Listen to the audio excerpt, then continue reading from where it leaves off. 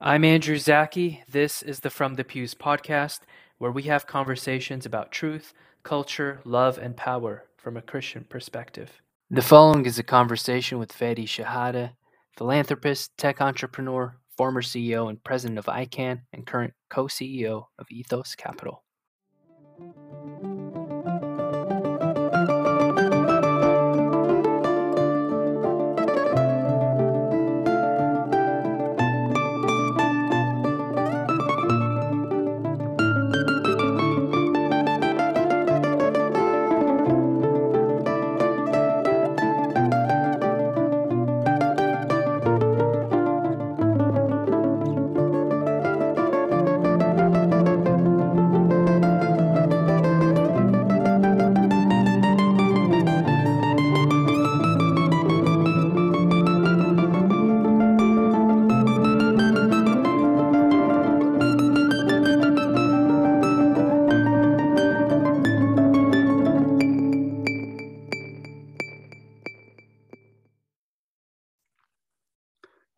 Okay, Fadi, I'm so honored that you're joining me today. Thank you so much.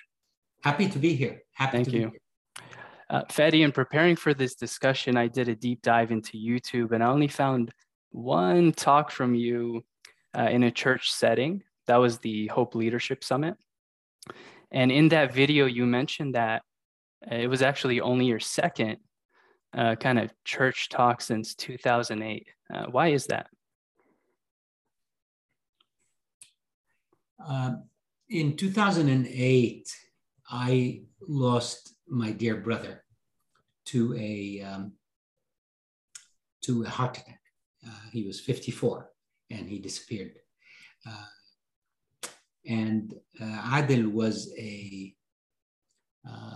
very thoughtful, very deep servant in the church. And he chose to speak very little about the life he was living. But he was such a disciplined and committed servant that when he passed, I decided to just to be one with him, to continue feeling his presence with me, to actually switch a little bit to his mode of service, which was very much in the background, very quiet. And he did it with grace, with commitment, and with faith that I have a lot to learn from. And so I stepped away from speaking a little bit, which was my mainstay as a Sunday school servant. Right. And, it was just my way of remembering him. Yeah. And I feel a lot of Christians do fall into that pattern of feeling service has to be kind of loud and I don't want to use the word active because but that's kind of the first one that comes to mind. How do you maintain a life of service without being in the foreground? By believing that every action we take, however simple it is, however mundane it is an expression of our belief. So it could be, I remember when I was a little kid, someone telling me, I was maybe 14, saying, even when you brush your teeth in the morning, because I didn't have a good habit of brushing my teeth as I should every morning and evening. He said, when you brush your teeth every day, you should do it out of love for the next person you'll meet, because if you brush your teeth, you'll have a cleaner breath and you won't bother the other person. Yeah. It's this silly small thing, but I can't. Truly, if we take every action we do, how we take care of our health, how we manage our money, how we contribute to our work environment, how we pray, how we exercise, how we take care of ourselves, how we entertain ourselves, how we manage the environment in these ESG days, how we keep contact with our friends, how we live our faith. Every one of these things could be an expression of deep commitment to our faith that does not need words. Right. There is a place for words. There's a place and time to profess one's commitment to one's faith. But there are also so many ways to live our faith that are much quieter. In fact, I will tell you this because you'll enjoy this. I had in my business a huge breakthrough deal that I completed successfully. And so I wanted to, quote unquote, reward myself with a little rest after this big, it took me almost a year. So I went with a friend of mine from the Coptic church here in LA, and we both went to a monastery in France where the monks spend decades there and never talk. They give their speaking as a gift to the Lord for everything else they get. They only sing at church. And my first reaction was to my friend, I don't think I can last a week. No. I said, I'm not sure I can last a day. Right. But it's beautiful. So here these people spend all their life expressing love in quietness. Right. On the contrary, though, in your professional career, you do speak a lot. And I've seen many public lectures that you've given, keynote speeches, interviews you've done, panels you've been on, and you've even testified before committees of Congress and the Senate. Does that come naturally to you, that kind of public speaking, or every time are you kind of filled with those butterflies and have to prepare, and are you agonizing, or because on the outside you look quite natural doing it? In fairness, yes, it comes very naturally to me. I have, I typically don't prepare my notes or my speech kind of comments. I think through it, and I internalize the audience more than anything else. I think of who I have the privilege of addressing. And I try to understand them and actually ensure that when I speak for them, to lift them into whichever subject I am delivering. So for me, it's quite it's an exercise. I don't view speaking as an act. It's an exercise to respect and love the people who are giving you time to listen. Now, does that mean I should over-prepare? So when I was at ICANN, for example, I had a chief of staff and a team that would typically prepare my speaking notes. But after about a year, they gave up on me reading any of these. And they said, fine, but at least, here are some key points for you to cover. But speaking is an act of connection, of deep human connection. And even if I am speaking and people are in an audience listening, I actually always view it as a dialogue, even if people are not speaking. So I never call it speaking, I call it dialogue. Are you looking at body language, or what are you looking at?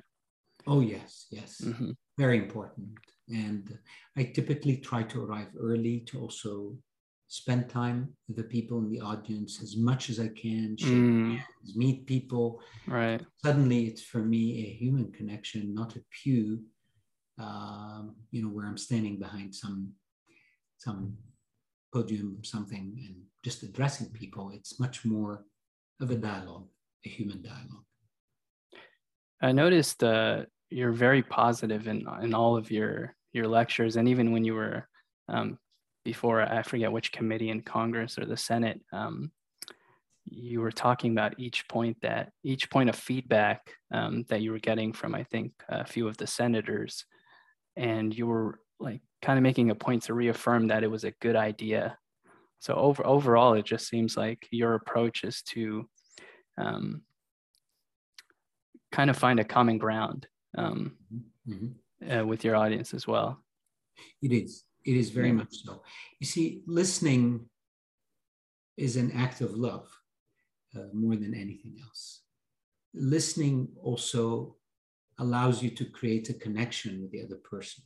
Whatever their intentions are, you actually create a human bridge by listening and acknowledging every point they made and being responsive to the things on their mind. When you speak to people and all you're thinking about is what you want to convince them of, you often fail. But if you engage with people and you first listen to what's on their mind and make them appreciate that you are listening and one with them in their concerns. I mean, those senators in that case, for example, were genuinely concerned about some things, and I understood that my subject was technical, and some of them may have been completely out of depth. And so I had a duty as an expert on the subject to accompany them in that learning process. So I take that very seriously. And it frankly has helped me with leaders, presidents, CEOs, and most importantly, you know, sometimes the 9-year-olds in my Sunday school class. They also need to be heard. Yeah. And it's a, you know, my dad had always this funny point about understanding each other. And he would say, just think about the word understand. Standing under the other person is the first thing you do. Allowing them to feel that they're the center of the dialogue. Standing under, not above, not on the podium, right?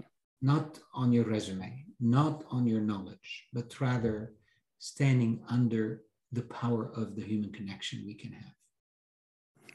Yeah, a lot of people start dialogues by saying, I understand where you're coming from, but it's kind of just a phrase that's thrown around. I've never thought of it like that. I really like that. So Fadi, I want to kind of start at the beginning, just really briefly, how a kid from Lebanon, your journey to America, and how that brought you to be testifying before Congress and all of that good stuff. So that initial transition, can you take me back to that, where you grew up in your journey to the States? Certainly. My father and mother are both Copts, my mother from Alexandria and my dad from Mansoura in the Delta of Egypt. My dad came from a lower middle class family. His parents didn't read or write. His father made galabiyas. He was that was what he did for people in that part of the country. My dad was removed from school at the age of 12 because of the family needing him to work. And he started working in the mills of Mahalla in Egypt at the age of 12. But he taught me most of what I know because he was a servant more than anything else. He used to go in the villages and serve when he was 13, 14, 15, 16, and frankly, till the end of his life when he passed here in Los Angeles. My mother was a French teacher, and her father was a French teacher.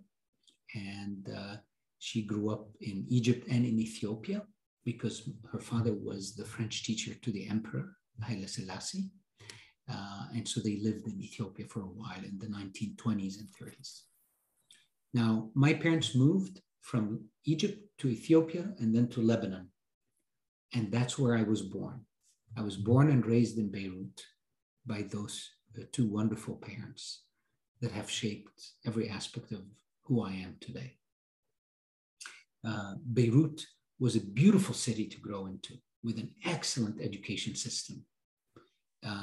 But Beirut was ravaged by war. When I was 13, Lebanon entered a very, very gruesome civil war of 15 years. And after 5 years of enduring the war, my parents told me that I need to go Mm-hmm. So I came to America alone with a one-way ticket to LA and a little less than $500. It was something like $450 some dollars my dad gave me, all he could give me as I was leaving Beirut under a very difficult time. There was no airport even. I had to take buses to Syria, and I left from Damascus to come. When I arrived, my English was very limited. So Abuna Antonius Henin, the late Abuna Antonius Henin, advised me to study something that never needs a lot of English.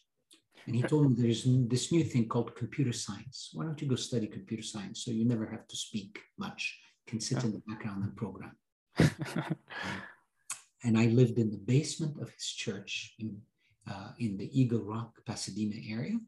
And I went to school to East Los Angeles College, then to Pasadena City College, accumulated good grades that allowed me to get a full scholarship to what is NYU Engineering today in New York. And I finished my computer science degree there. And Abuna really held my hand throughout this period, supported me, gave me work at night in the church, and most of all, showed me an active faith. Abuna was an engineer like me, a scientist, and he had a very active faith. Mm-hmm. And I learned a lot from him as well. In New York, I finished my degree. Then I worked at a place called Bell Labs, which is where most technology things have been invented over the last 100 years, you know, from the transistor to the laser. Many, many things were invented there. I was lucky to work there. And they sent me to Stanford. They paid my full scholarship to go to Stanford to do advanced studies in artificial intelligence. In the 1980s, if you were studying artificial intelligence, my parents were worried I'm lacking some natural intelligence. They didn't understand what is that field. This is a very new field, but that's what I did. Yeah. So, and the rest is, you know, I don't need to get into right. after school, but I will tell you this that's important. Because you asked an important question, you know, how do we achieve things? How do we get from A to B to C? And I will tell you the ingredients for me were few, but very important. I grew up in a home with abundant love.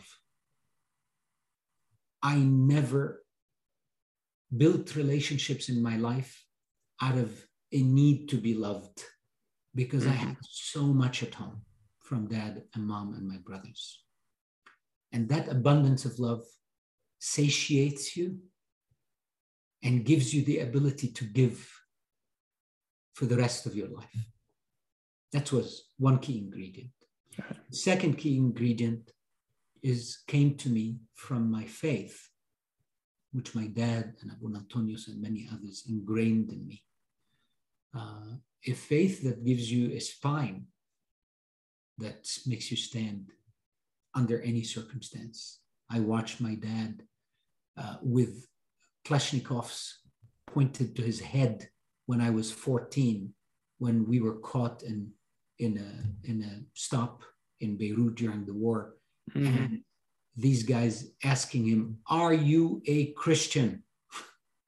And all he needed to say is yes. And inevitably they would pull the trigger. Wow. And I was a little boy watching him spine up, put his spine up and say, "I am, and I am proud of it." After you see this, you cannot have a wavering faith. You cannot. Right. And so faith, and then lastly, for me, it's learning to be a person of service to others since you were a child. You know, starting in Boy Scouts, where we used to learn we have to do a service to others every day and write it down. And then in our church, a life of service. My father has always been in a life of service. So learning to be a person of service to others was also the third and probably most important ingredient that helped me in my professional life as well. Now, it's quite rare that becomes a serial entrepreneur, let alone just found one company, and you founded four, correct? Would you attribute that kind of, would you attribute that kind of ambition to the things you discussed earlier, the love, the spine of your faith, and also, just the service to others? Or what prompted you as a young man in America to start your first company? I think that's pretty brave. It takes a lot of courage. Kind of what prompted you to do that in 1988, I think it was, right? Indeed. Look, those three things are central to everything I do, to being a father, to being a CEO, to being a person of service, a Sunday school teacher. All these things require those three things.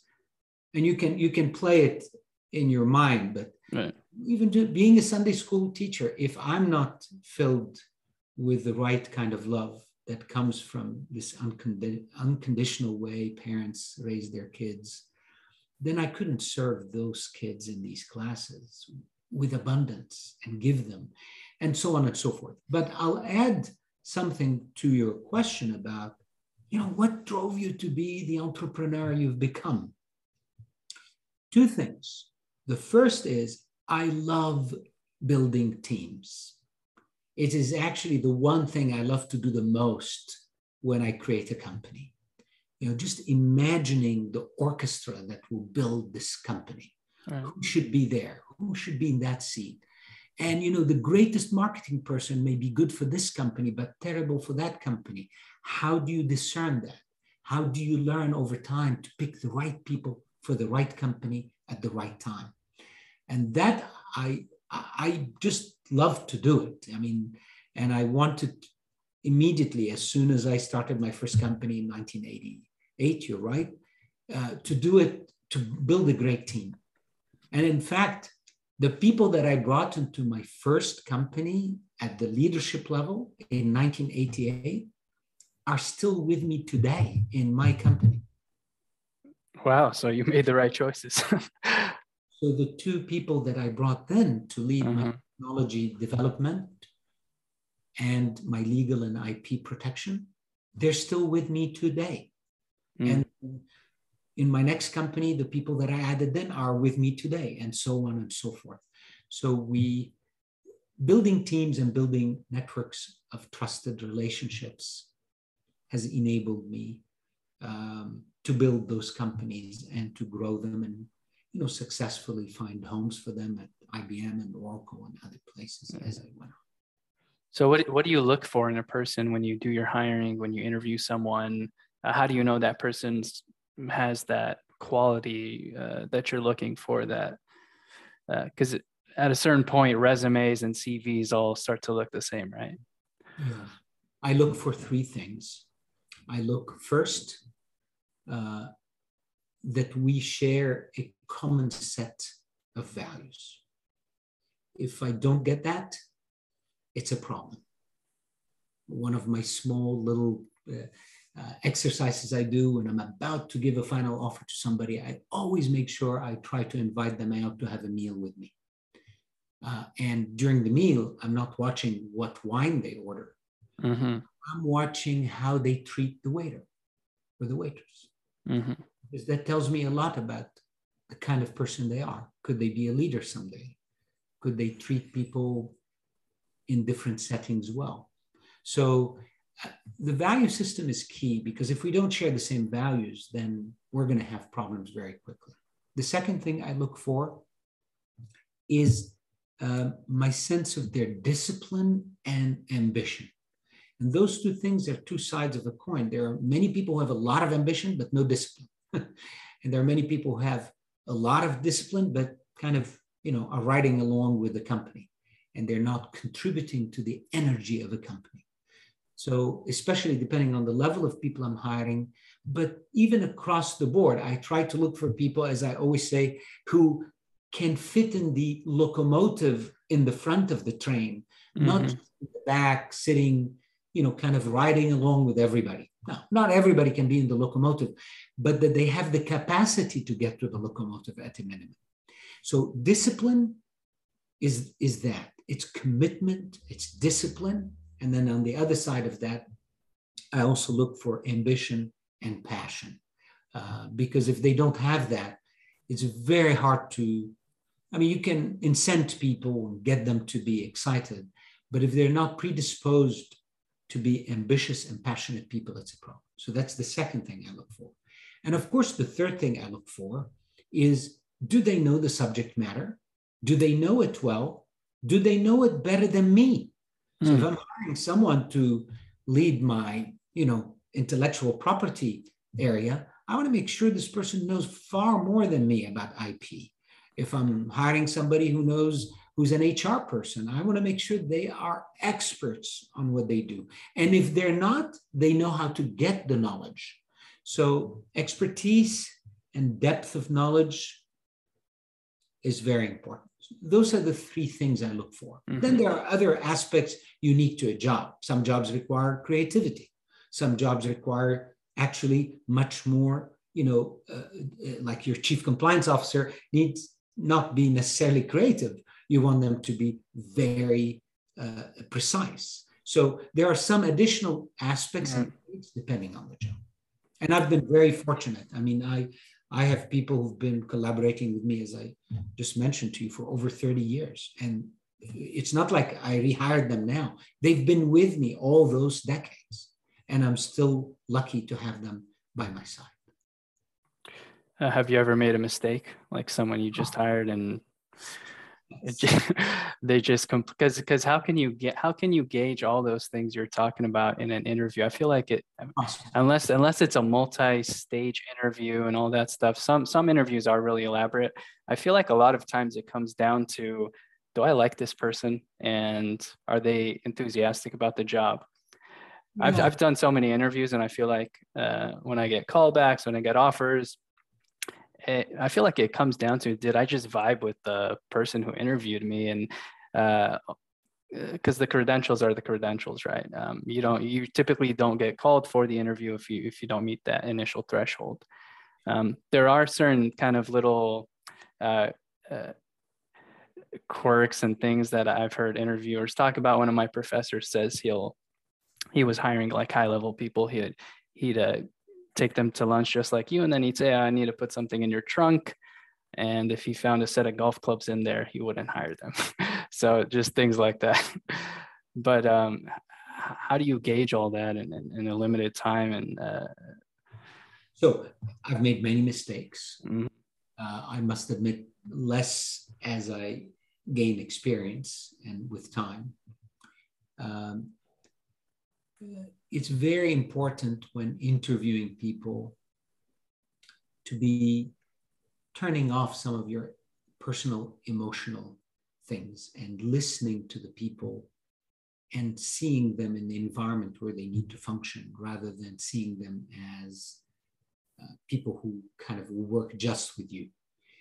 Because sometimes I need someone in a position that may not be necessarily my favorite person to spend the day with, but they need to have certain traits to be in that position. So with time, you refine your antennas. You become a little more refined, in looking for traits, for the way they answer questions. I also think that we owe it to the people we interview to spend more time than less time. Sometimes we're rushing, and frankly, that messes a lot of people's lives. You move them from a job to another job, and then, oh my God, 2 months later, you say, this person didn't know any of this. So I think we have a responsibility to put ourselves in their shoes. They have families, they have kids. We're asking them to make decisions. Let's also do our part so we can be. And I think this is something that many people don't do. The focus is on what's important for me, what's important for my company, how can I get the best person at the best possible salary level, versus thinking that plus, how do I make sure that this person makes a move that will lift them and lift their families and lead them to better places. And by the way, people feel that when you're interviewing them. So I've learned over time to also focus on that, and it's paid off beautifully. All right. Okay. So you're actually looking at it from both ways, whether the person's going to fit in the company. You're not just looking at it in a selfish way, but whether the company is going to benefit the person and their family. Yeah. That's interesting. So you've gotten to the point where you're hiring all these people, you're creating these teams, you've reached the C-suite.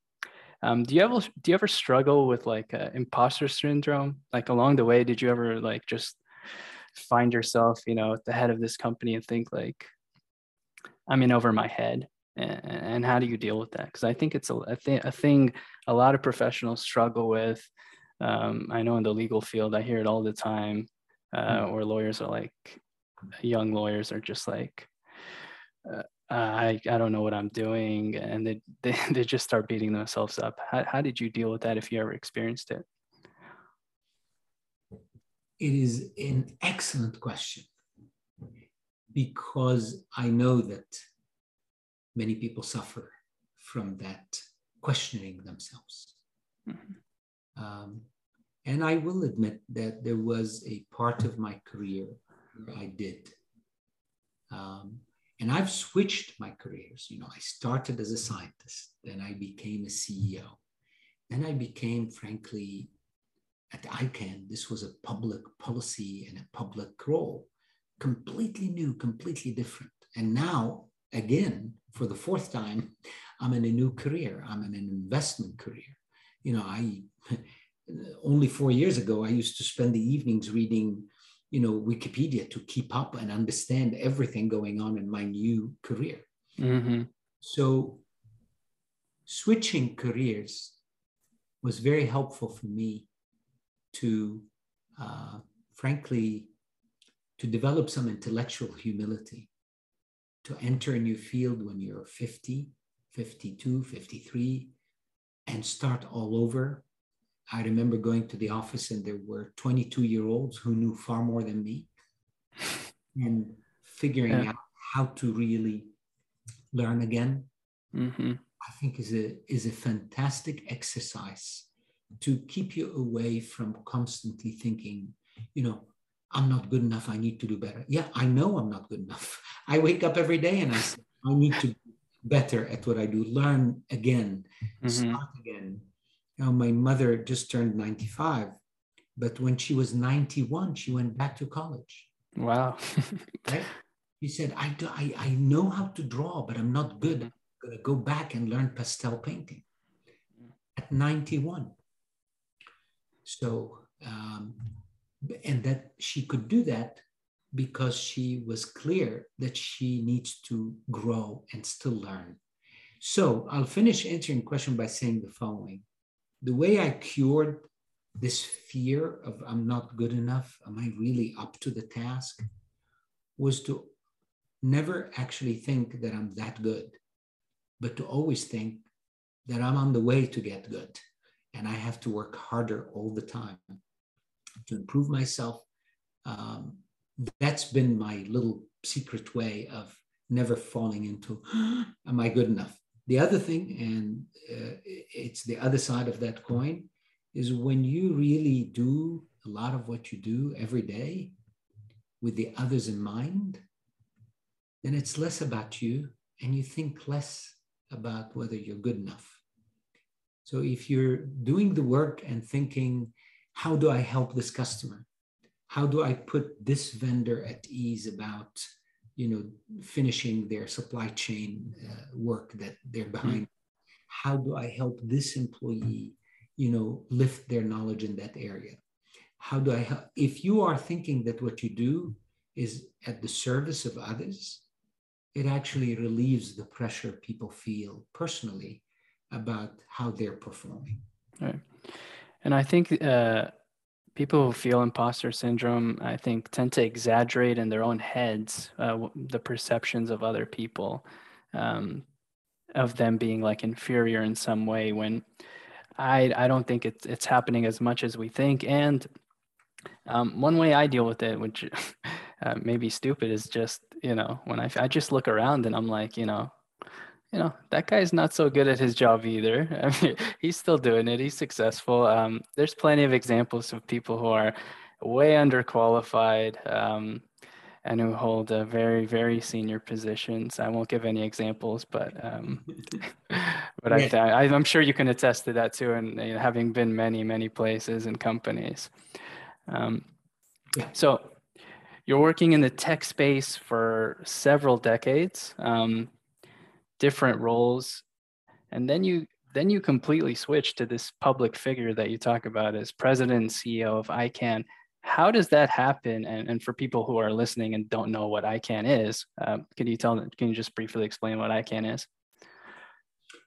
ICANN is the institution that has a responsibility to administer and govern the core resources of the internet for the whole world. So the internet is not a single network, as most of you know. The internet is tens of thousands of networks, but the way they all look like one internet, it's because of certain resources that make it look like one network.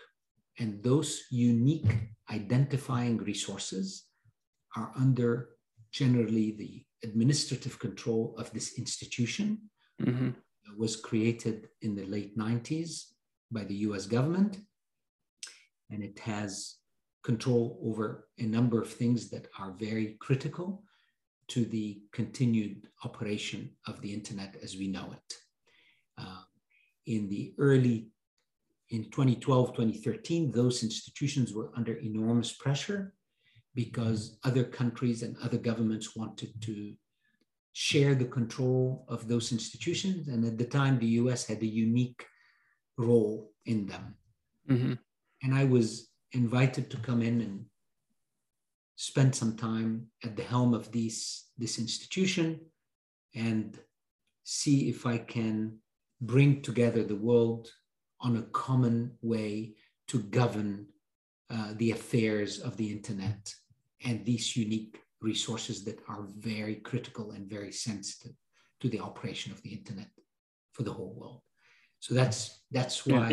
Yeah. Can you share more specifically, how do you get tapped for something like that? Is this just you were out golfing one day and someone said, hey, I mean, I don't imagine it's something you apply for online, right? How does something like that happen? The organization is run by a very sophisticated board of directors, mm-hmm. many people from the technology space, the policy space, and other business and governmental kind of backgrounds. They issued a global search for the right person to do this. At the time of my induction into that role, there was, I think, 120 some applicants that included, some public figures, some CEO mm-hmm. people. And that process, which included a lot of input from a lot of places, took a year. And I was the selectee. Okay.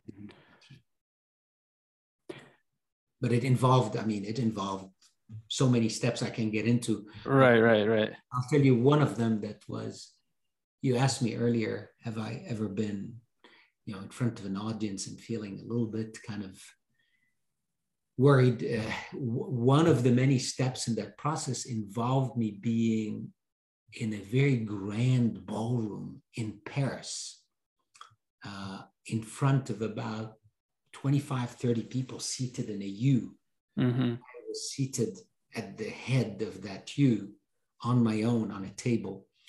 And they asked me some pretty intense questions. I can't remember, but it had to be at least 4 hours. Wow. And these were very, very knowledgeable people. These are, great moments of growth. Mm-hmm. And I was, again, very fortunate. And I'll tell you one last thing about that process that I always cherish. When I was selected, there was a second person in the selection process who was the second person in line, let's say, and there was a third person in line. And when they told me I am the selectee, I'm the one they want, I had some things happen in my business in the year since that process started that prevented me from joining them. Mm-hmm. I couldn't. So I responded after all of this and I said, listen, I'm terribly sorry, but I won't be able to take that role because things developed in my business. And they said, and I said, and you have a second and a third person, so it shouldn't be a problem. You know, it's not like you have to start from scratch. Call the second person, call the third person. Anyway, they called them back, and then a month later they called me back. They said, no, we still want you to take the job. Anyways, I end up delaying them 6 months. They give me the job. I start, and on the first day on the job, now I'm the president, CEO, running this big institution. I asked who were the second and third. Mm-hmm. I didn't know who they are. And they said, well, we kind of can't tell you because it's a bit delicate. And I said, take their permission, but I really need to talk to them. Mm-hmm. Took their permission. And the first thing I did is I hired both of them. Wow. I brought them on board.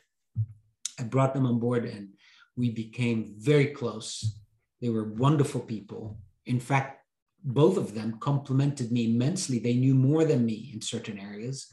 One of them was Egyptian and the other one was a British lady. And I was just the luckiest that they agreed. And we've worked together for years at ICANN.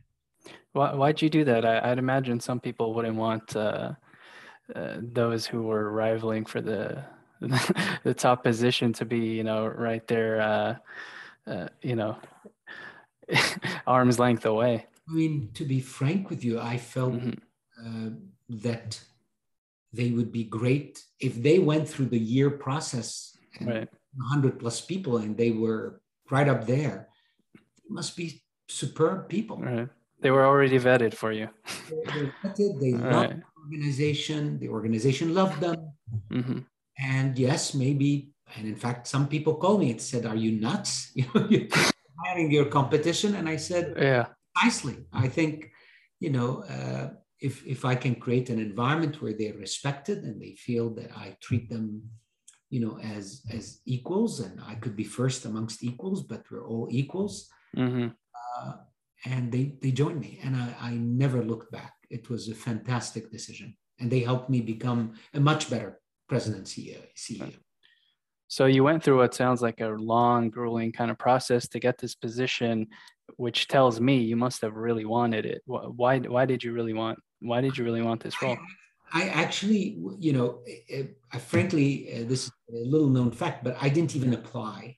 A friend of mine put my name in because he told ICANN at the time that he knows me and he knows I'll be perfect for the job.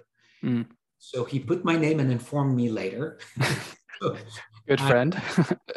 I told him, fine, I have a business and I'm running it, but I'll indulge the process. And then I got some calls from different places I can't discuss, but basically that encouraged me to carry on with this. And I'm glad I did. Actually, I'm glad I did.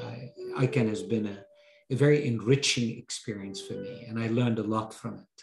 A lot of my talent and my network was used well. And I've increased my assets and learning immensely at ICANN. I was dealing with things that no typical engineer or CEO would deal with. Meeting with, presidents of countries and heads of large institutions like the OECD and others, the IMF, and discussing with them the importance of what we're doing and getting their support. These were remarkably important things. And as a result, as you mentioned earlier, I ended up being involved in the World Economic Forum. I ended up being involved with the UN Secretary General. I became a fellow at Harvard and Oxford. All of this was a result of my ICANN years. So I'm very, very grateful for those years. Did you know entering the role that there was this issue you alluded to earlier where potentially the oneness of the internet was going to be fractured? Yes. Okay. Yes. I'm so glad you asked this, Andrew, because I believe that the oneness of people and the oneness of the world is a very, very important thing for my faith and where I come from. There's so many things that divide us, and there's so little that brings us together. Good or bad, the internet does this. I had the very, very, very special privilege of meeting with Pope Francis one-on-one recently to discuss this and to discuss some of those things. And he, once again, just with his wisdom, sees what this internet brings to unite us as people and what it obviously brings to divide us. But I was very driven by this mission, that keeping the internet together as a unifying platform, while sometimes leading to unforeseen things or things that hurt. But I must say that on balance, the internet has been a tool for many people to advance their lives and to lead more dignified lives and to have access to opportunities and knowledge that would have been impossible for them to have. Right. And for that, I'm very grateful that I had a very, very, very tiny role for a few years to ensure that the internet did not get broken up and fragmented. Yeah, well, I want to explore that. I saw in a TED Tech interview that you did a few years ago, you were talking about how the power is shifting from nation states to corporations. Mm-hmm. I think that's evident to anyone now, maybe not a few years ago, and certainly not before then. You also made the point that you thought at the time that you were hopeful, at least, that the power would shift to the citizen. Do you still think that that's the case, or have you changed your position on that? No, I have not. Mm-hmm. And just to maybe put a nuance on what I said then, I do believe that we've lived last century in a world where governments had enormous say in how the world worked and how rules were made and how people lived within the law. I think that the internet has created a transnational layer that lives above the national level, that enables companies that control this layer to have an outsized role. Mm-hmm. And we've seen those companies take that role and sometimes abuse it and sometimes respect it. We've seen both. Right. And what I was contending and proposing at the time was that if I want to really look at who should be at the table when it comes to the governance of those matters, that it should be governments should have a seat at the table, companies should have a seat at the table, but so do we as citizens. We need to have a seat at the table. We, in fact, I think are necessary in this trilateral relationship in order to create balance between the power of governments and the growing power of businesses. Now, it's very hard for citizens to have a seat at the table because who will be invited? There's billions of us. Right. And how do you structure a role for the citizen to sit at the same table as business and governments? And I, frankly, when I was at the World Economic Forum, that was one of the things I spent quite a bit of time conveying to the leadership there, that whilst the World Economic Forum brings mostly businesses and the governments as well to the table, that they were missing that third leg, the importance of the voice of the people, which can be called civil society, it can be called different things, but it needs to be at the table. And I do think that each of us, as I mentioned in that TED Talk, have a responsibility to do our little bit of making sure our voice is heard. because businesses listen to their customers at the end of the day. Businesses listen to the consumer, otherwise they can't thrive. Yeah. So that's what I was contending. I think a cynical person might say that the people running the World Economic Forum, your politicians, these are the elites. They're not. They know what's there from their point of view. They know what's best for the citizen. They don't need them to have a seat at the table. And I think people point to things like, the World Economic Forum saying, you'll own nothing and be happy, in 2030, and things like that, as if their influence on the future of society, is already predetermined, right? Yeah. So, look, what do you say to those people? Yeah, the World Economic Forum is necessary but not sufficient. It's a necessary venue because when you close off those leaders of the world, those leaders of businesses, and frankly, a fair number of heads of civil society groups, Human Rights Watch and others are all present. I think they need this dialogue between them in these kind of halls of Davos to at least be able to, besides making deals and doing all the other things they do, but at least have some direct dialogue and facing of the issues in the absence of some of the lights and the media. And they do that. The last CEO of, I'll mention him by name because very sadly, Pierre Nanterre, the last CEO of Accenture, one of the largest consulting companies in the world. Pierre passed away suddenly recently. Pierre, his voice is still in my head from some private meetings we were having in Davos, and how he stood up and pounded his hand on the table saying, we as tech CEOs are not embracing our full responsibility towards the people we serve. And he engaged other CEOs and got them to be more focused on some key points. So I do think some good comes out of that, of the freedom to have that level of discussion with people who are, in powerful positions. The problem becomes when this group in Davos becomes insular and does not listen to the people outside. Mm-hmm.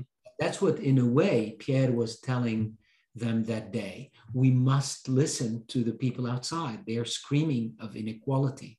They're screaming of, this is before ESG became what it is today.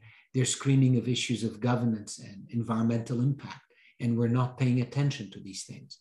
I really do believe there is a place for this meeting. It's not a perfect gathering. It needs to evolve, but it has a place and it has a purpose. And I tried my best when I was there for a number of years to do my part, in bringing some level of listening and responsibility that I had, but also other people had in our affairs. So I understand the criticism. Yeah, and I appreciate that. I think people realistically are concerned that your big tech CEOs, you can think of the big 3 or 4, Apple, Google, Facebook, Amazon, are more influential than any head of any state. And they do go to these congressional hearings and they give all the polite answers, but it seems, I think it seems for a lot of average citizens to be a kind of a dog and pony show a little bit. It is, and some of those people dodge their responsibilities, right, by simply saying, well, we went and answered the questions, or I'm going to call out some of them for something I'm hearing a lot lately. Oh, come and regulate us. Uh-huh. Come and regulate us. I mean, I'm sorry, but this is nonsense. And this is ducking your responsibility. Yes, you should work with governments to translate your policies into actual laws or regulations. But don't just sit back and say, come and regulate me. And by the way, they say that, and at the same time, they hire 1,000 lobbyists in Washington Right. to make sure that it goes their way, Right. versus thinking, what is my responsibility? You know, when as you know, in a private conversation I was having with a very, prominent person from the religious world, he was telling me, I mean, how could we sit by when teenage girls are killing themselves because of social media? Mm-hmm. They're killing themselves. The day I was visiting with this particular person, I'll just leave this private. I mean, in the country where he was, 2 girls had killed themselves. And he asked me, he said, what is our responsibility? How could we wash our hands completely? I mean, we can't take all the responsibility as tech CEOs, but we have to have a proactive approach that may, yes, expose some of our role into creating all of that. But if we're responsible, we will be a better business. Yeah. And people will invest more in us, and people will value our shares better. We'll be more valuable to the world than if we duck and say, come and regulate us. That's the answer. So Fadi, with that, I think, I don't know if they all share your level of ethics and moral responsibility. So at the end of the day, it comes down to whether they have any competition, whether there's any alternatives. And it seems like at this point, in certain spheres, they're just essentially monopolies. So while I agree, I think the oneness of the internet lowers the barrier of entry for a lot of people. Anyone can just hop online, start an online store, and make a couple thousand side business. On the flip side, Amazon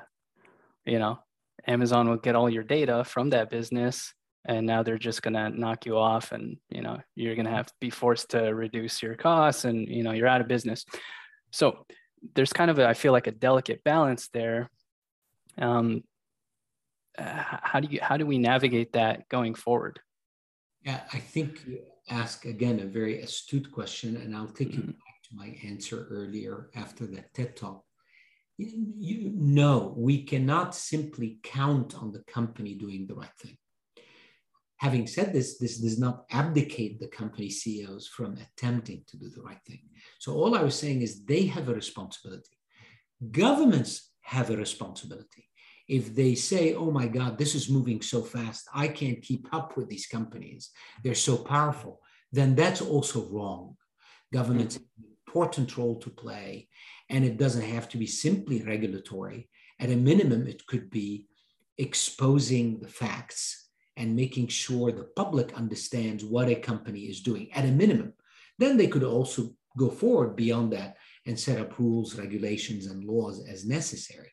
So I think government should play their role. I think companies also should play their role. And then when neither gets us there, we need the citizen, the consumer, the customer, the civil society activists to be at the table screaming at the top of their lungs, or screaming, as we always say, with their customer dollars, with their subscriptions. If all of us in one day decided to stop our subscriptions to one or the other tech company, let me tell you, they will listen. I'm not going to hold my breath on that. I think honestly, with this kind of generation, I think they'd rather endure so much than give up a Netflix subscription. It's sad to say, but I think people don't vote with their feet as much anymore, because I think they feel a little bit hopeless. Like, what am I going to do? It's not going to change anything. I feel like that kind of sense of impact has been greatly diminished, because we've seen a lot of examples of it. We've seen people try to do that, and they've essentially been castigated, right, from society. So it's a tough road to go, and I think it's a huge burden to put on the citizenry. And I agree with you, though. I think the state needs to step up in those areas. to lead the way. And also, one thing you're doing with your company is you're investing in an ethical way, right? Tell us a little bit about Ethos Capital and what you guys are doing there. Ethos Capital is an investment firm that has, from the beginning, our first employee we hired is a chief purpose officer. And the idea would be that we invest. We want to be in the top quartile of investors. We are capitalists. We want to maximize the profits and the returns to our investors. That is what we exist to do. That is our responsibility. But we believe that that can be done with principles, with values that are clear and implemented with integrity and with responsibility. So we set those values and guardrails, and we live by them.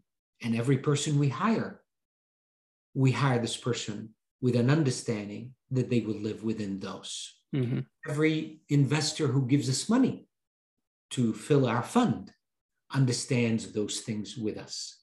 So we're clear with the investors who give us funds. We're clear with the team that we built, and we're clear with the companies we invest in that those guardrails will be respected. So, for example, and I won't name names, but an opportunity came to, for example, to invest in a company that helps people manage their 401k plans after they leave their employer. Mm-hmm.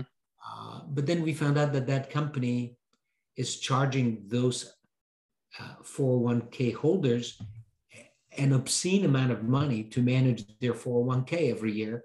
And most of these were not sophisticated employees who had just left their company. And they were told, oh, this third party can manage your 401k plan. And then if they had $3,000, $4,000, $5,000 in that plan, after a few years, it disappeared. Wow.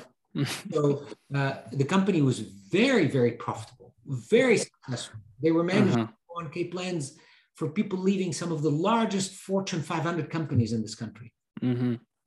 And even though on an Excel sheet, they looked like an amazing investment, on an Ethos guardrail system, the answer is no. We're going to pass on that company because that's not a place we want to put our money. So some of these things are real. We're facing them every day. We had another company that dealt with opioid victims, but that company's growth plan was entirely based on the growth of opioid usage. Mm. Great company, family-owned, big business. Right. Not kind of perverse a little bit, yeah. Not for Ethos Capital. So another guardrail that I'm interested in, and I'm curious to hear your thoughts, is with all these technology companies, is data privacy.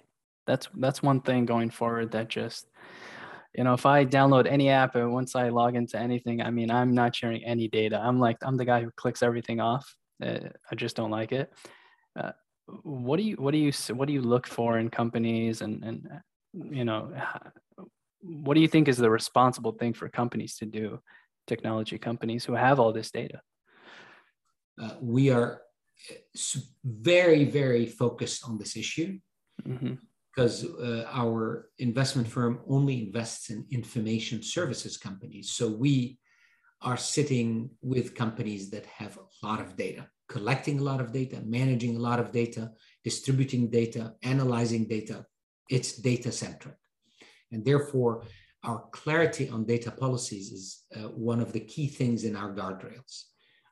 We are looking at one company now that has a very, very big service in 1.8 million American homes and high-end homes. And there's a lot of data being collected. And it's very easy to come up with 20 new business plans on how to use that data and monetize it. Mm-hmm. And so we said, yeah, fine, we'll look at that. But there has to be some ground rules. The simplest ground rule is, does the provider of data know that you're collecting this data? Are you transparent enough to tell them, as part of the service I'm giving you, I'm collecting A, B, C, D, E, F, G. Mm-hmm. And of those, I must have the first four, because without them, I can't service you. And those others I collect, because I'm happen to be there, and I catch this data, I collect this data. Are we clear with those customers that we do? And do we have their permission as part of the service to collect the non-essential data? So this is the most basic. But then beyond that, if we are intending to use the data, then we need to be transparent of how we plan to use it. And if we use it, are we using it, obfuscating any personal data? And all those things, it's transparency. It's more than anything else. It's transparency and clarity. And then let the customer decide. And so when we buy these businesses, we make this a precondition of our engagement. Otherwise, it's very complicated to do it later. I want to kind of like get you to look in your crystal ball and see like where this is going to go in the future. I personally think eventually like we're just going to have there's going to be no privacy at all. And I see small things like, for example, Apple, I think, started doing this new thing where they're sorting through your photos to look for, I think, inappropriate underage content, to report that to the authorities. I think that's something Apple's never done before. And while, that's a noble thing, obviously, kind of seems like a slippery slope to me. It is.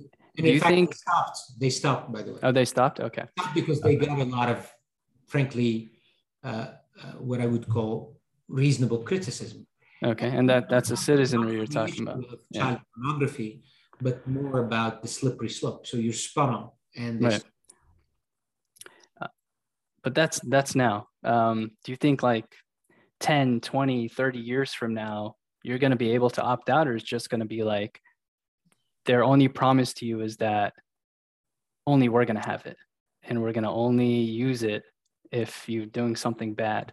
Do you think we're going to get there? Like digital IDs, and then just our data, everything's going to be collected. We already have listening devices in our homes with all these smart technology, where eventually there is no privacy, and the only promise we get from the companies is we're only going to use this if you act bad. And then now it's a question of who's defining what act bad is, right? That becomes the issue.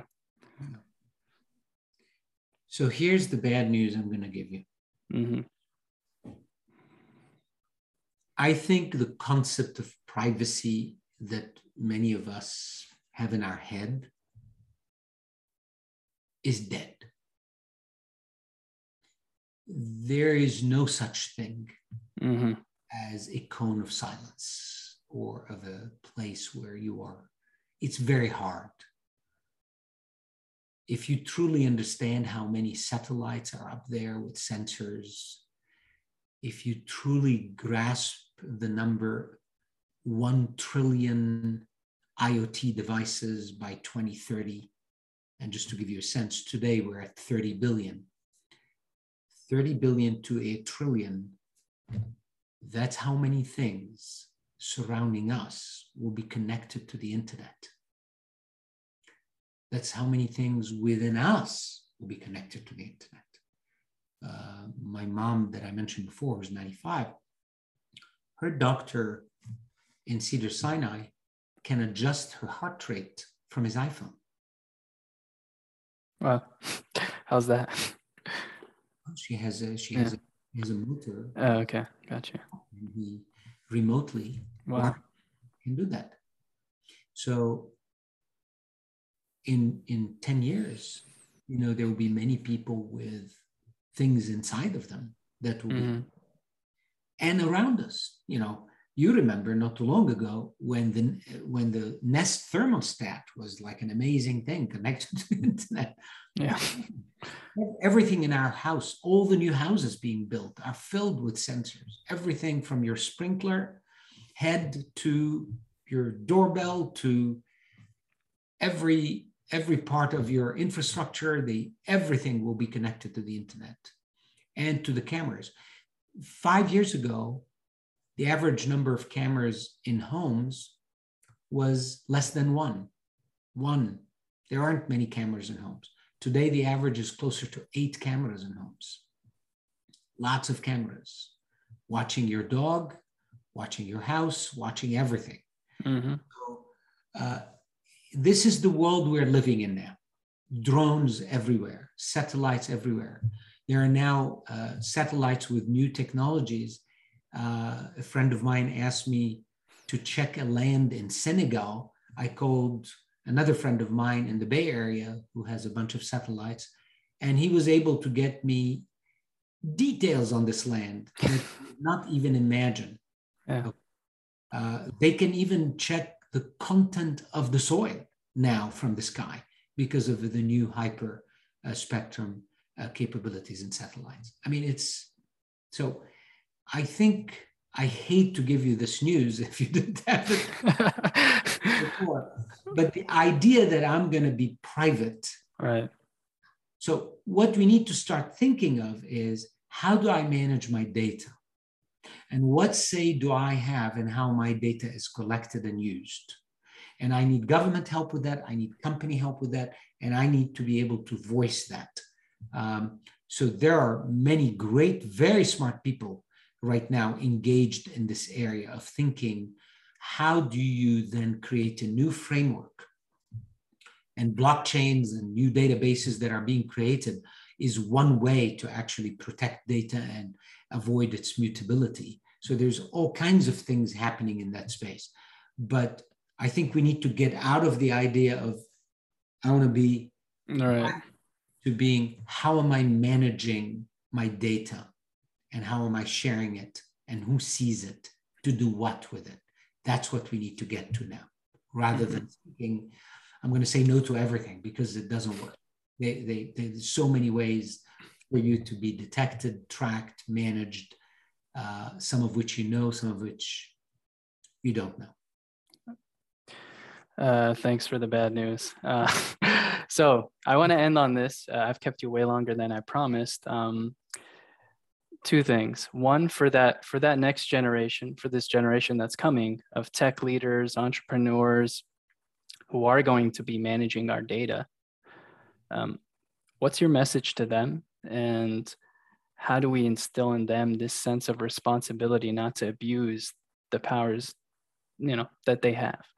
And then for us as Christians who do believe that there is some merit, some good in disconnecting and kind of retreating from the world and taking those fasting periods to contemplate on God and God alone and, flourish in our spiritual life. How do we do that in this rapidly technologically filled world where it seems harder and harder every day to disconnect, let alone put our phone down for 5 seconds? I understand. I'll answer your two questions separately, obviously. On the first one, I think that any entrepreneur involved in a company that is collecting data, managing data, distributing data, whatever they're doing with data, needs to have a personal commitment that they write down as to what is their policy, their personal commitment to a policy. Mm-hmm. And make sure that everyone at their company involved in this subscribes to that policy from day one, including their investors, who may at some point want them to do things with that data that cross those guardrails. So they need to be clear from the beginning. And if they need help with that, there are many good institutions that have created corporate data policies that are responsible and ethical. So they need to take that oath. The second thing they should do is unite with other CEOs that are like them, like-minded, who are also like them, putting those guardrails and living by them. And the third thing they should do is they should engage in public fora with the government and other powers. That's where things like Davos and other become important, going to Aspen, speaking to authority with conviction is important, and sharing our views on this. We cannot hide. We need to stand on top of the hill and scream what we believe in and do it faithfully and with humility. In terms of your second point, disconnecting is actually very easy to do. It starts, frankly, for me, I'll speak to you personally, it starts with my morning routine. What do you do when you first get up? Do you reach out to your iPhone or your smartphone, or do you take a little bit of time to connect to what really matters? It's small steps. It doesn't have to be grand. We don't need to be dropped by helicopter on Mount Athos to find that peace. I've done these things too, and I went to, as I mentioned to you, the monastery in France of Trappist monks. I've done these things too, but it starts with a daily routine where we silence everything and we take the time. It's very important. And we should leave behind those things a little bit once in a while. We can live without them. It's okay. I did something small that actually works a lot for me. I got myself an Apple Watch with a phone. And so there are parts of my week where I actually don't carry my phone. Because if the phone is with me, I'm always checking things. But even though I do get things on my watch, but it's more complex to engage with the watch, I just have it in case there's an emergency, somebody needs to call me, my mother, my family. But otherwise, find the simple ways that allow you to clear your mind and to be at peace. And it's possible. It's not impossible. And the last tip I'll give you, which works very well for me and my wife, is nature. The good news about hiking and going into nature is that often there's no signal. So you're forced to leave the phone behind anyway. Yeah. With the beautiful parks we have in this country and the chance we have to go to national parks and enjoy the beauty of this land. So, thanks so much, Fadi. That was a great way to end this. I appreciate your time again. I'm delighted to have spent the time with you, and I hope that some of the thoughts we shared would be, helpful to others on their journey. But thank you for your time. I really appreciate it. No, thank you.